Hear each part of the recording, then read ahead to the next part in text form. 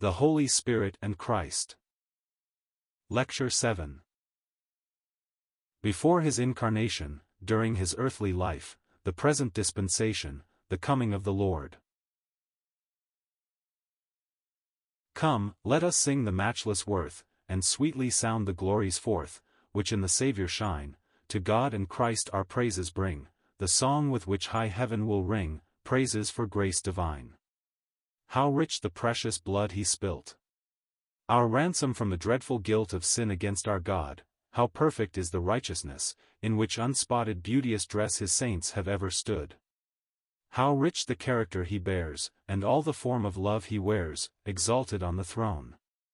In songs of sweet untiring praise, we e'er would sing his perfect ways, and make his glories known. And soon the happy day shall come when we shall reach our destined home and see him face to face, then with our Saviour, Lord, and Friend the one unbroken day we'll spend in singing still his grace. It is the special beauty of the truth of God that it never leaves us satisfied with itself, but brings us to know and enjoy a person. Thus, without any special premeditation, I find that our closing lecture is appropriately upon the relationship of the Holy Spirit to the blessed Son of God. And I am sure that this is the desire of the Spirit. His work here is expressed in one sentence: he shall glorify me. He does not merely enlighten us, but he introduces, may I say, us to one in whose company we shall spend eternity. I think it fitting, too, that our present subject should follow the previous one. All the perfections of the written word are to exhibit those of the personal word. The Scriptures have Christ for their theme, and in all enlightenment and all application to heart and conscience this is ever before the Spirit, to glorify Christ. How suggestive is the thought, in itself what a model does it put before us. The blessed Jesus humbled himself, walking in all lowliness from the manger to the cross, bearing his own cross at the last, but it is the delight of the Spirit to unfold the glories which the Lord veiled, to make him preeminent who emptied himself. And so, as led of the Spirit, our one thought in all ministry is to exalt Christ, our one business to learn more of him. Indeed, as you will see, all our previous subjects converge here. I will briefly run over what has been before us from the beginning to show this. Our first subject was the Holy Spirit in the dispensations, and these we divided into the three general ones: before Christ, the present or Christian age, and the millennium. The Spirit's work prior to our Lord's first coming was necessarily one of preparation for Christ. During the present age, while our Lord is exalted, his work is to make us realize the fullness there is in him. In the millennium, when our Lord will be manifested as King over all the earth, his word will be one of open and manifest blessing. Thus the Spirit reflects the thoughts of God as to Christ in each age of the world's history. We see the same in what occupied us next, the Holy Spirit in salvation. Conviction of sin, we saw, was because of the world's rejection of Christ. New birth was marked by faith in the Lord Jesus. Sealing was upon that faith, was simply the record of God's appreciation of those who believe. Sealing is never connected with attainments or experiences, never made to depend upon the extent of our knowledge of truth. Where there is faith in the person, there God sets his seal of ownership upon the weakest and most ignorant believer. Assurance is simply bringing home to the soul the perfection of Christ's work and his love. Thus in salvation the Spirit glorifies Christ. The same is true in the sanctification of the believer. We find that the Spirit comes as the representative of our absent Lord. He takes up his abode in us, leads our hearts out to share the thoughts of God as to Christ, sets us apart as belonging to him, and enables us to walk as glorifying him. Here, again, it is Christ whom the Spirit exalts. In all church truth the Spirit gives the headship to Christ. In baptism he puts us into the body of which Christ is head. The unity of the Spirit is to make practical the unity of the body. The gifts of the Spirit are from Christ in glory, administered down here. Worship is exclusively to the Father and the Son. I might repeat the same in what occupied us next, the Spirit for power. Paul calls it the power of Christ and connects it, as we saw, with the risen and ascended Lord. And we have just noted the connection between the Scriptures and him who is called the Word. So it is no exaggeration to say that the one work of the Spirit in every connection is to present Christ before us, to magnify him in our eyes, in order that our lives may be conformed to him and the praise of heaven be anticipated. It is my purpose tonight to trace out, with the Spirit's help, some of the more manifest relations between himself and our Lord Jesus, and, for convenience of arrangement, I will arrange what I have to say chronologically.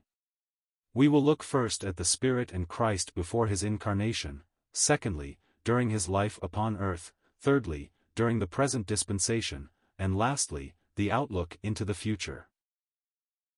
There is a striking scripture that illustrates this intimate relation prior to our Lord's coming to earth. Quickened by the Spirit, by which also he, Christ, went and preached unto the spirits in prison, which sometime were disobedient, when once the long suffering of God waited in the days of Noah, while the ark was preparing, 1 Peter 3 verses 18 to 20. This passage has been greatly misunderstood, and even where it was not used to teach error, its true force does not seem to have been apprehended. It has been thought to refer to what was done by our Lord after his death, that he descended into the unseen world, and there, in spirit, in his disembodied state, preached the gospel to the spirits in prison. Apart from its grossness, such a thought is not only utterly foreign to the Scriptures, but serves as an apparent basis for the doctrine of purgatory and future probation, which, I need hardly say, are most dangerous errors. All, however, is clear when we see the true meaning. The people of God are in the midst of all forms of persecution and suffering, subjected to the mockery of an evil and thoughtless age, just as Noah had to listen to the scoffers in his day, as our Lord, too, suffered, not merely this persecution, but for sins, too. That suggests the cross, the only place where he suffered for sins, and his death. He died, as to his earthly relationships, as to his humanity. This is the meaning of, in the flesh. He died as man. But he was quickened in the power of the Spirit, and is alive forevermore. The Apostle returns to his theme, the sufferings of the Lord's people in a mocking age. It has ever been the same. In Noah's day there were the scoffers, but Christ went, in that day, and preached by the Spirit, the same Spirit in or through whom he was quickened. He is present with us now, just as he was present in Noah's day, by the Holy Spirit, who represents him. The Spirit spoke in Noah, he speaks through his instruments now, and it is Christ speaking in both cases by the Spirit. Noah's case is cited as being at the close of a time of forbearing, and just preceding the judgment. The world that then was answers to the world that now is. See 2 Peter 2 verses 6 to 7. What happened in his day will finally happen with the world. The men who heard Christ preaching through the Spirit in Noah are now in prison. They heard the preaching and rejected it. So will it be in a day soon coming. Therefore, let the suffering saints be steadfast, they are part of a great testimony of Christ which the Spirit of God has been presenting from the beginning. Rejectors will soon see their folly, meanwhile let Christ's example be before us. Let us suffer for righteousness, he having once for all suffered for sins. But it was not merely to explain a passage that has been misunderstood that I have quoted this scripture, but to show the relation between the Holy Spirit and Christ in all time. Christ went, in the Spirit, in the days of Noah, and preached to the men whose spirits are now in prison. The Spirit was his representative and executor. The same apostle, you will remember, speaks of the Holy Spirit in prophecy as the Spirit of Christ, 1 Peter 1 verse 11. We have already examined this passage, but I want you now to notice the expression, the Spirit of Christ. A vast amount of Old Testament scripture is what is called messianic, it refers to the Messiah, or Christ. The Holy Spirit spoke in the prophets, and he spoke for, and, in very many cases, as Christ. That is, we have not merely the inspired predictions as to the sufferings and future glories of our Lord, but you have these sufferings, as it were, made visible and present. It is the Spirit of Christ who speaks, the Holy Spirit bringing Christ vividly before us. But illustration will make this plainer. My God, why hast thou forsaken me? Psalms 22 verse 1. These are our Lord's own words on the cross, centuries later, and the entire psalm evidently refers to what Peter has called the sufferings of Christ and the glories that should follow. But you notice it is Christ himself who is speaking all through that psalm, not merely the Spirit. We hear his cry of anguish, we see the assembly of the wicked enclosing him, and hear their taunts. He trusted on the Lord that he would deliver him, let him deliver him, seeing he delighted in him. All is vivid, personal, real. We see him delivered, at the moment of extreme forsaking, from the horns of the unicorn, and we hear his song of triumph. It is Christ, I say, who is speaking. But it is the Spirit who makes such a wonder possible. This is but one case. Turn to the 16th Psalm. We hear a voice, a familiar voice of love, dependence and obedience. Preserve me, O God, for in thee do I trust. We see him walking his lonely, separate path, associating with a feeble remnant, whom he calls the saints that are in the earth, and the excellent in whom is all my delight. We follow him, as, with perfect satisfaction in Jehovah as his portion, he faces even death, in the confidence that the path of life lies through it, and that God will not suffer his Holy One to see corruption, but will bring him into his presence with fullness of joy. Now, this is not David, save as the instrument of the Holy Spirit. It is Christ himself presented as speaking, through the divine power of that Spirit who sees the end from the beginning. And so I might go on, quoting one psalm after another to show not mere inspiration, but, if I may so speak, impersonation. It is a wonderful subject, to trace Christ speaking throughout the Psalms by the Spirit. You will find this, manifestly in such psalms as the 40th, 69th, 109th. In the 40th we see him as the burnt offering, raised up from the dead, in the 69th, as the trespass offering, suffering for wrong not his own, in the 109th, he is suffering at man's hands. There are many other instances of the same, both in entire psalms, as the 17th and 18th, or in smaller portions. Besides these, there are the other messianic psalms, to which I do not now refer, as the 2nd, 8th, 45th, 110th, where Christ is not entirely the speaker, but the subject. We have thus a mass of material in illustration of what is suggested by this expression, the Spirit of Christ. We find the Holy Spirit so closely and intimately identified with what our blessed Lord was to do and be when here upon earth that he anticipated these things. His purpose was so to present it that not merely should a correct prediction be given, but the setting as well, in which all that occurred should be presented. I feel at a loss to express this as I would like. I shrink from using language too human, lest it should seem like an irreverent intrusion into divine mysteries. And yet in a spirit of childlike confidence we may make use of what is revealed. Does it not show that all God the Father's counsels centered about his Son, that all the Spirit's work was to exhibit Christ? What ineffable love between the divine persons of the Holy Trinity! We can at least worship as we bow our hearts. We tread his courts with unshod feet and chastened thoughts, but we dare not refuse the thoughts revealed by God himself.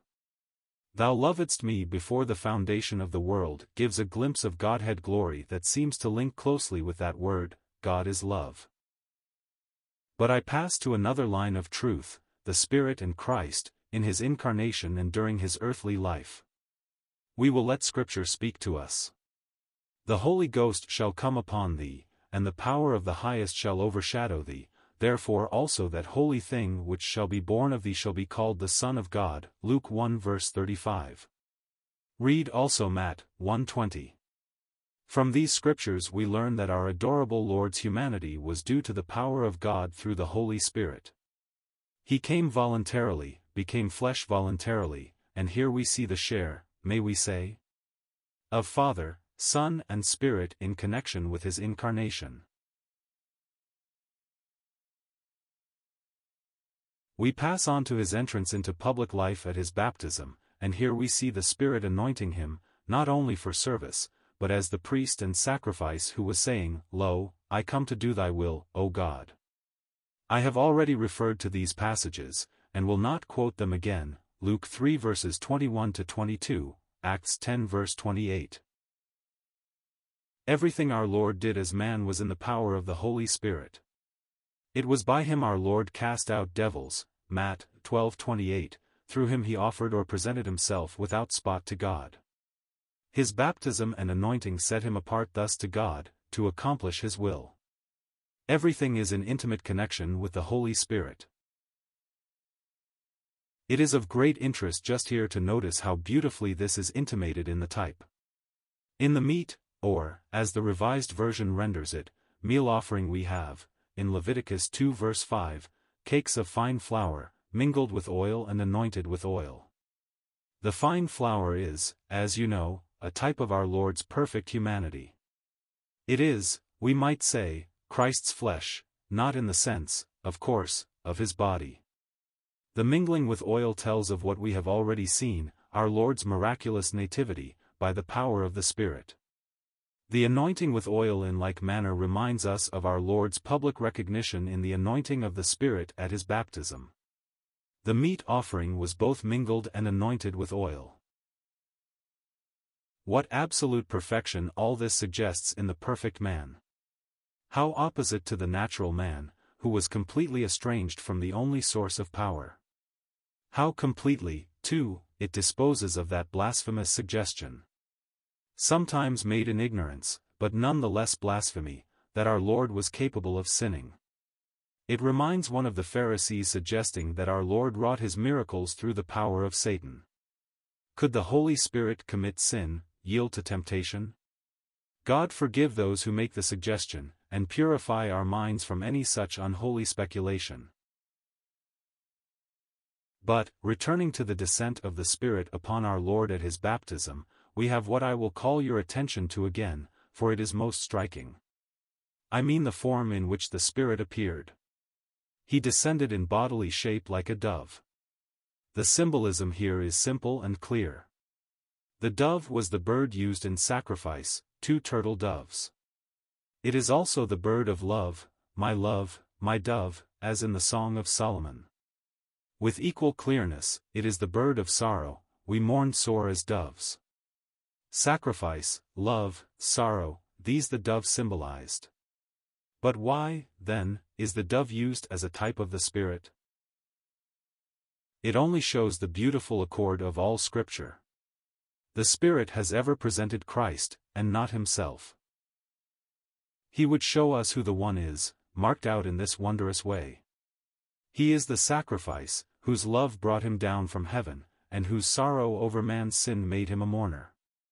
In looking at the dove we do not think so much of the Spirit as we do of Christ. He shall glorify me. Another type shows the link with our Lord's death. In the familiar passage describing the cleansing of the leper, Leviticus 14, we have the ceremonial preliminary to his reception into the camp. The priest was to take 2 birds, and kill one in an earthen vessel over running water. The bird of heaven speaks of Christ, who came down from heaven, the earthen vessel speaks of the prepared body, his incarnation, the running or living water reminds us, as we have frequently seen, of the Word of God as used by the Holy Spirit. You will remember we spoke of our Lord's determination to fulfill the least Scripture prediction concerning his death, and how thus he spoke of his thirst. The passage we are looking at embodies this thought. In his death, the Holy Spirit was united with himself in carrying out every particular that had been foretold. Thus the Spirit was with him up to that awful moment when, forsaken of God, he entered alone into the darkness of wrath, drinking the last bitter dregs of the cup of wrath deserved by us. The Spirit was the agent in his resurrection, as we have been reading, he was quickened in or by the Spirit. So also it was through the Holy Ghost that he gives special instructions and commands to his disciples after his resurrection, Acts 1 verse 2. This is most interesting and remarkable. The Spirit was with the risen Lord as well as before his death, which seems to suggest that unhindered and unreserved divine fellowship which shall exist for all eternity, not only between the persons of the Godhead, but, blessed be his name, with all the redeemed as well. Thus we can trace the link of the Spirit with our Lord all through his earthly life, his conception, baptism, anointing, sacrificial death, and his resurrection. What perfect and holy intimacy! And what privileges it suggests for those who have in infinite grace been born again, baptized, indwelt, and anointed by this same Spirit. But we pass on now to the present dispensation, the dispensation of the Spirit, and to this our Lord's words just quoted particularly apply. We find that it is still Christ, none but Christ who is presented as the object. Look at Peter's sermon on the day of Pentecost. What is the theme? Not primarily the Holy Spirit, but Christ. It was Christ they had rejected, Christ, God had exalted, Christ through whom forgiveness of sins and every other blessing was offered. Is it not wonderfully simple? The same is true all through the Acts, and all through the epistles, the one commanding theme, presented in all the energy and power of the Holy Spirit, is the Lord Jesus Christ. It is Christ in glory now, at God's right hand, the heavens opened for faith and the way into the holiest manifest. But Christ is all. Another type illustrates this strikingly. We had occasion at the beginning to remark the superintendence of the Spirit over the construction of the tabernacle. The tabernacle is, I need not say, typical throughout, and in every way of the person and work of Christ. I do not here speak of curtains and boards and those parts not directly connected with our theme. Let us look at the candlestick. And the Lord spake unto Moses, saying, Speak unto Aaron, and say unto him, When thou lightest the lamp, the 7 lamps shall give light over against the candlestick. And this work of the candlestick was of beaten gold, unto the shaft thereof, unto the flowers thereof, was beaten work, according unto the pattern which the Lord had showed Moses, Numbers 8 verses 1-4. All are agreed that the light, supported by the oil, is a type of the Holy Spirit. But of what or whom is the candlestick a type? Gold is a figure of divine glory, the 7 branches, of divine perfection. But you will remember that these branches were formed by representations of the buds and blossoms of the almond tree. This tree was the first to bloom in the spring, its name is a reminder of this, the hastener. Further, Aaron's rod that budded and bore blossoms and fruit was an almond rod. All this is beautifully typical of our Lord in resurrection glory. He in his resurrection is the antitype of Aaron's rod, and thus proves his exclusive right to the everlasting priesthood, not after the law of a carnal commandment, but after the power of an endless life, Hebrews 7 verse 16. The candlestick thus tells of the glory of a risen and ascended Christ, the Son of God. This accords with all that we have heretofore seen of the Spirit's work. We look at the passage I have just read from the 8th of Numbers. The lights, the Holy Spirit, were to give light over against the candlestick, the perfections of Christ risen. In other words, the one distinct work of the Spirit is thus to exhibit the perfections and glories of Christ. You will find that thought all through the tabernacle. There was no other light there but the light from the candlestick, and under its beams all the glories of the sanctuary were visible. For us, blessed be God, holy place and most holy, are one. The light that illumines our sanctuary shows the way into the holiest of all made manifest. It is by the Holy Spirit we recognize how true all is for faith. Through him, Christ, we both have access by one Spirit to the Father. But think, dear brethren, of the absorbing interest of the Spirit in presenting Christ and his glories for the worship of faith. The soft light from the candlestick brings into lovely and harmonious view, not only the beauties of the light stand, but of altar and table as well. Christ is glorified. I am reminded of how this connects with the passage in 2 Cor 3. The apostle is there describing the ministry of the Spirit, in contrast with that of law, death, and condemnation.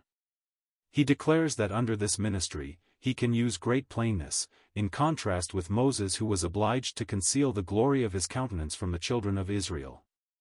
We, on the contrary, have an object before us, who has no veil on his face, and in that face we see the glory of God. It is a glorified Christ, whom the Spirit presents. No wonder there is great plainness of speech. No wonder there is liberty. Ah, we see Jesus crowned with glory and honor. But there is more than this. We behold this unveiled glory of the Lord, and are changed into the same image, from glory to glory, even as by the Lord the Spirit. Occupation by the Spirit with the glories of Christ has a transforming, sanctifying effect. We are changed into the same image. Think of that, ye followers after perfect sanctification. Do you desire the Spirit's way of holiness? Let him unfold before your gaze the beauties of a risen Christ. He will not occupy you with yourselves save to make you abhor and loathe yourselves, but with the chiefest among 10,000.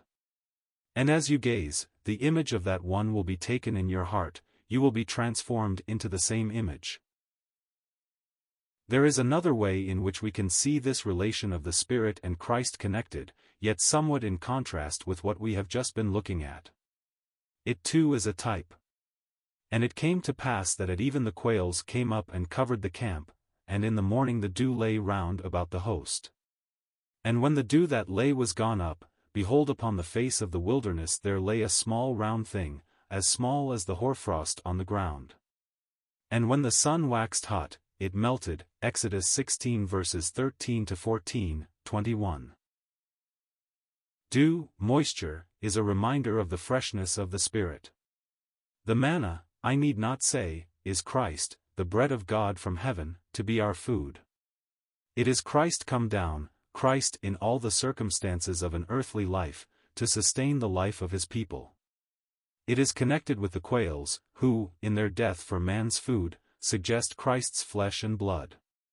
See John 6. Here then we have, not a Christ in glory, but a Christ humbled, all that is in his blessed person to support and nourish us during our wilderness journey. But, you will notice, it was in connection with the dew that the manna came. It is the Holy Spirit who makes Christ our food, and may there not be fitness in the withdrawal of the dew that the manna may be seen? The Spirit ever presents Christ and none but him. However, the same causes which removed the dew, caused the manna to melt. The sun of this world soon drives away, so far as our enjoyment is concerned, that which should be our food. But you notice again how the Spirit is linked with our blessed Lord. Is Christ the food of your soul? Is he precious? Then you know to whose gracious ministry this is due. He shall take of mine and show it unto you.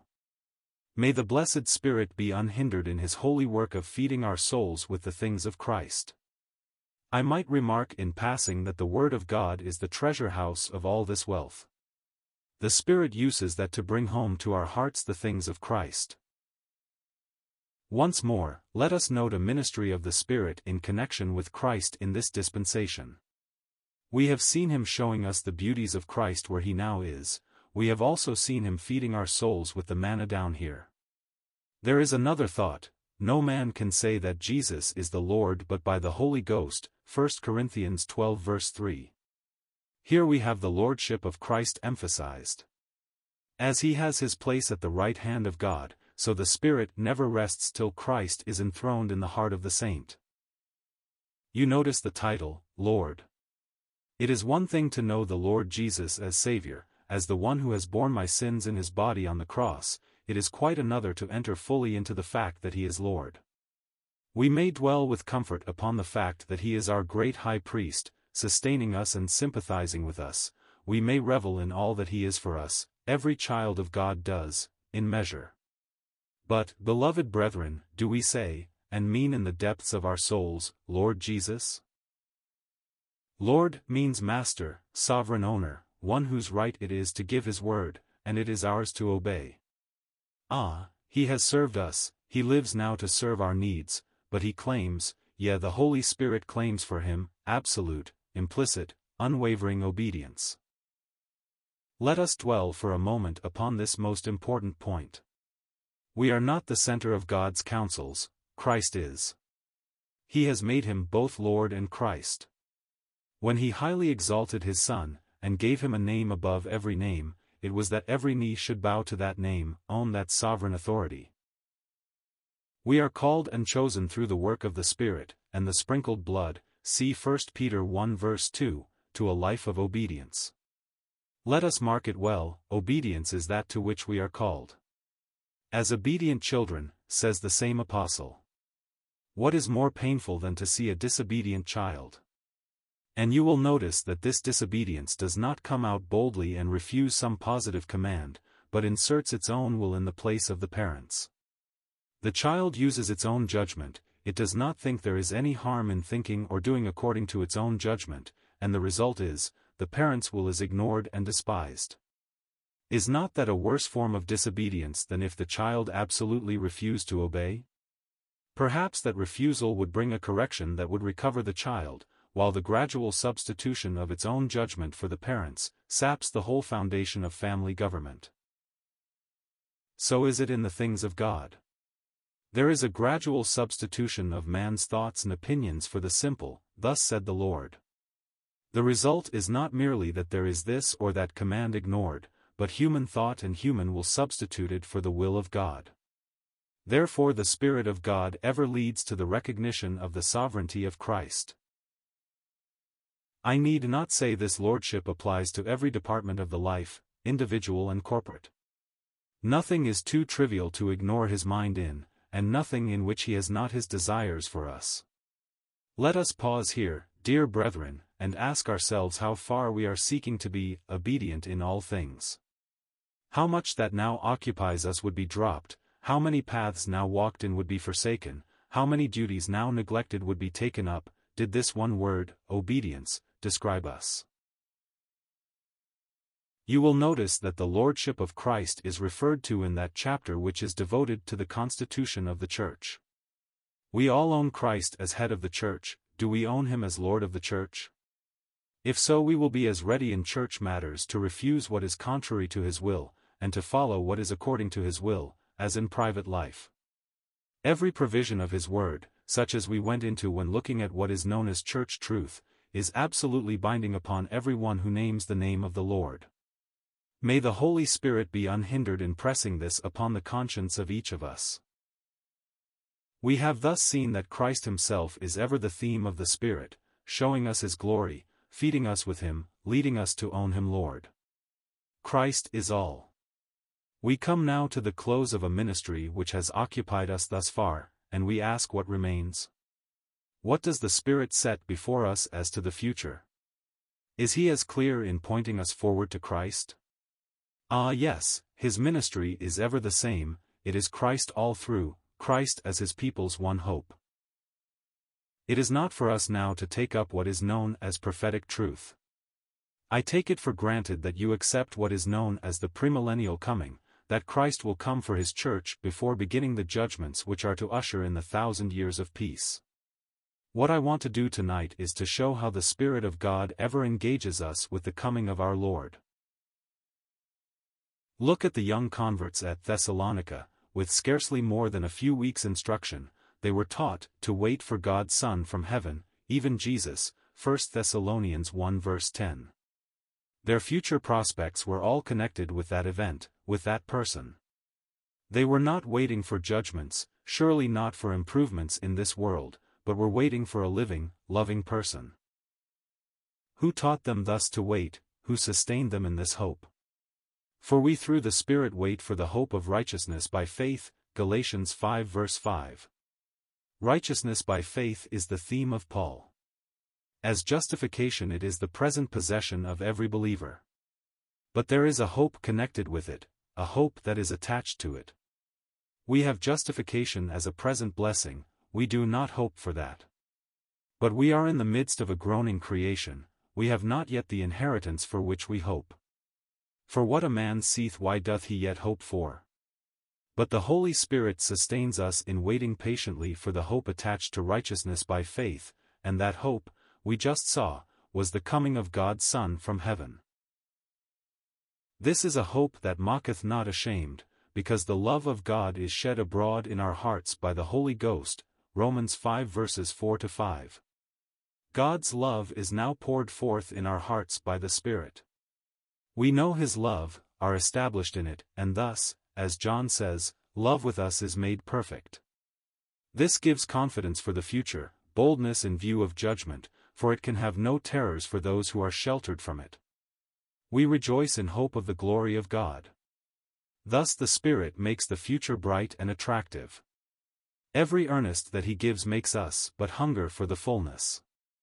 All speaks of Christ, and what we know of Him here quickens the longing to see Him face to face.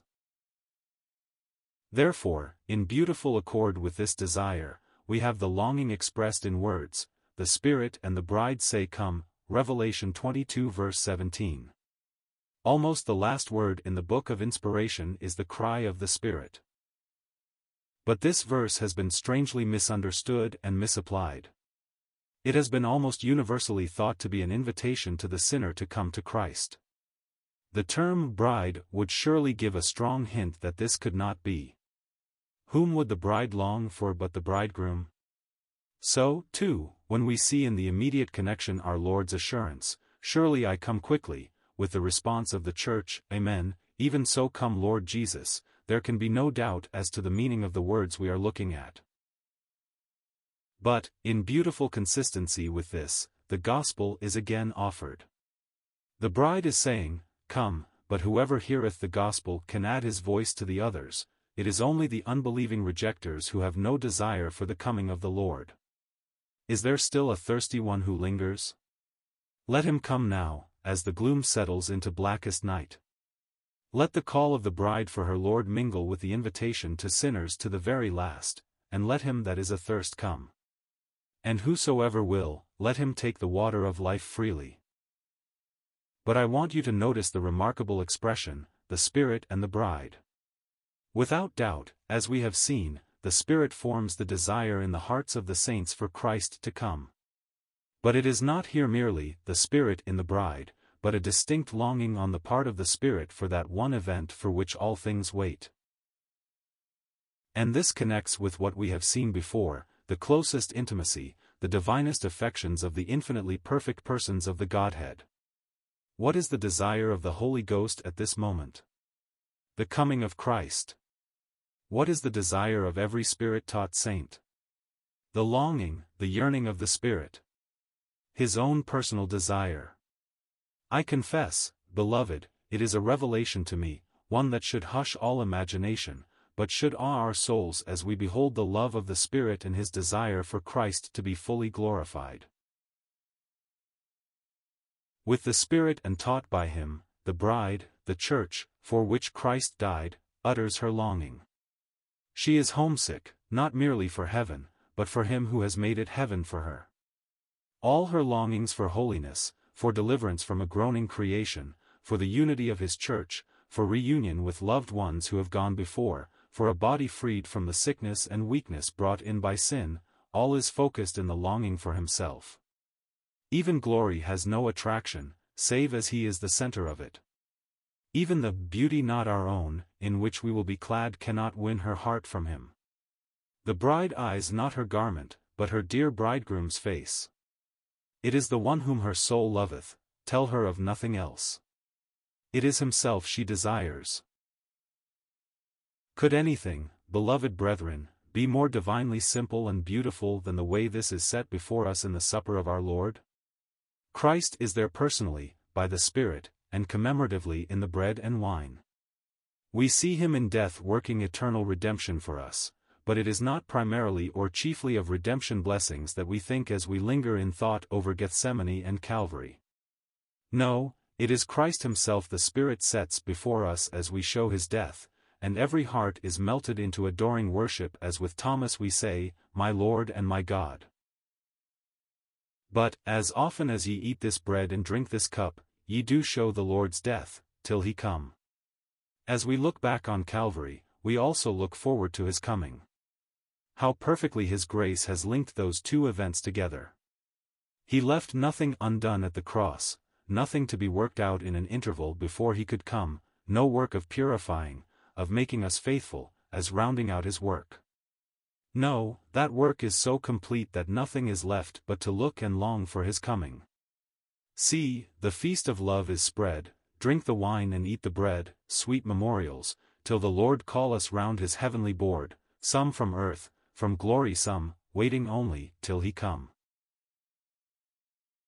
I do not know that I could more fittingly close this evening, and the entire subject that has occupied us, than by giving you a glimpse of a lovely picture, with which many of you are already familiar.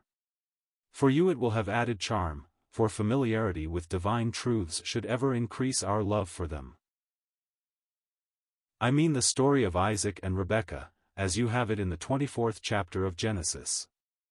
Isaac is the center of all, his father's endowment and counsels as to his future, the servant's mission, the winning of Rebekah, and her journey to him, ending in the marriage. Isaac is the theme. We can go back further, to the sacrifice of this only son whom thou lovest, and see the correspondence throughout. God gave up the son of his bosom to death, and raised him up by his glory from the dead. He has made him heir of all things, having put all things into his hands and seated him at his own right hand. But it is God's purpose that his son should have a bride, to be associated, amazing grace, in the glory which, as Son of Man, he has gained. But he will not subject his son again to ignominy and reproach, he shall not again come in lowliness to earth. So the Spirit, as messenger, is sent from heaven, where Christ is, to earth, to win for him the bride. I do not question that in Abraham's servant you have the Spirit as he operates through human instruments. You will notice how everything is provided from on high, raiment, jewels, camels, speaking, doubtless, of God's fullest provision for our meetness and endowment and home-bringing. It is from Isaac's kinsmen that the bride is to be selected. So it is from the whole family of the regenerate of all times that the Church, believers of this Christian dispensation, is taken. The meeting is left to the sovereignty of God, for every individual in the Church is chosen in him, Christ, before the foundation of the world. It is at the well, a fresh type of the Spirit, and the word which he uses, that Rebekah is met, and it is there at the first interview she receives the present, which is a foretaste of all her future endowment. I have always felt the correspondence between this scene at the well and that other in the 4th of John. Outwardly most unlike, the one a guilty sinner to be convicted of her sin and saved from it, the other a chaste virgin, to be espoused to one husband. How dissimilar! And yet, dear brethren, is not our heart telling us that these two are one and the same? That this guilty sinner it is who, cleansed and renewed, is one day to be presented as the chaste bride of the Lamb? Oh, the wonder of grace! Christ loved the church and gave himself for it, that he might sanctify and cleanse it with the washing of water by the word, that he might present it to himself a glorious church, not having spot, or wrinkle, or any such thing, but that it should be holy and without blemish. Ephesians 5 verses 25 to 27. You notice the order here. Christ's love is the source, his sacrifice of himself the ground upon which he could save her. As a result, he can sanctify and cleanse her with the washing of the word, new birth and all else. All is to culminate in the glorious presentation to himself of a bride who will be, meet companion then for Jesus. Such is grace, beloved brethren, grace shown to me in you. What shall we say to these things? Tracing the picture further, we see the oneness of purpose of the messenger. Rebekah is made to declare her family, and he is made a guest at her home. He will not rest until he has declared his message and received the answer. Well is it for the instruments of the Spirit when they yield themselves to his, I was going to say, eager importunacy. When all is settled and the earnest is given, there is no lingering on the part of the messenger. Send me away to my master, is his word, and when they would detain him for a few days, he replies, hinder me not. Ah, brethren, the Spirit does not wish to be detained here, his word ever is, hinder me not. Is something holding you here, some harmless thing, some dalliance with this world's pleasures? Ah, you are hindering the Spirit of God.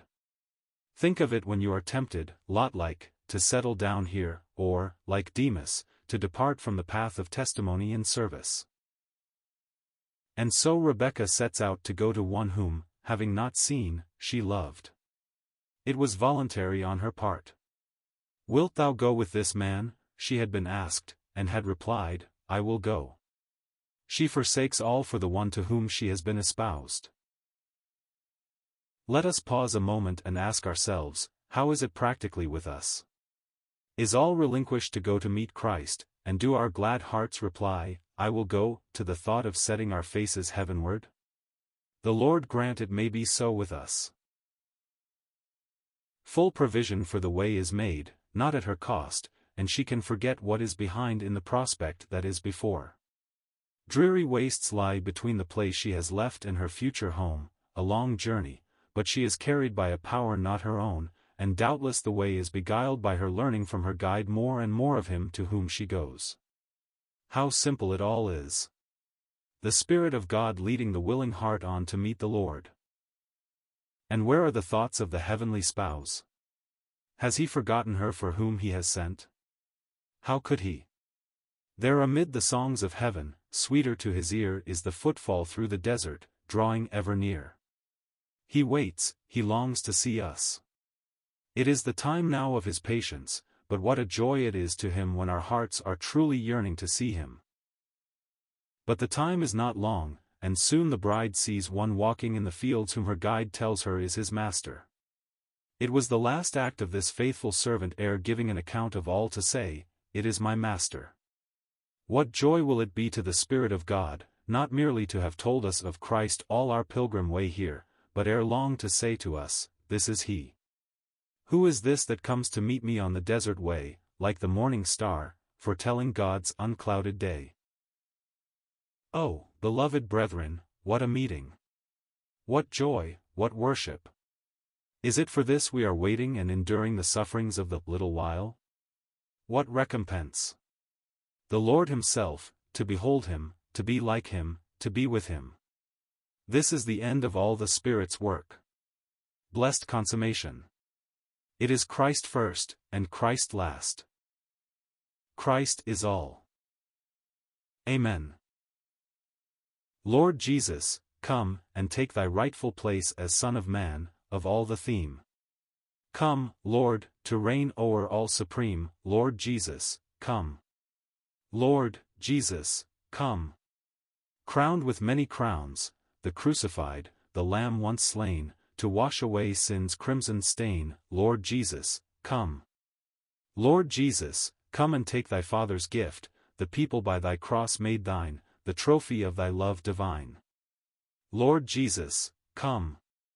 Spirit and bride, with longing voice, say, "Come, yea, Lord, thy word from that bright home is, surely, I will quickly come."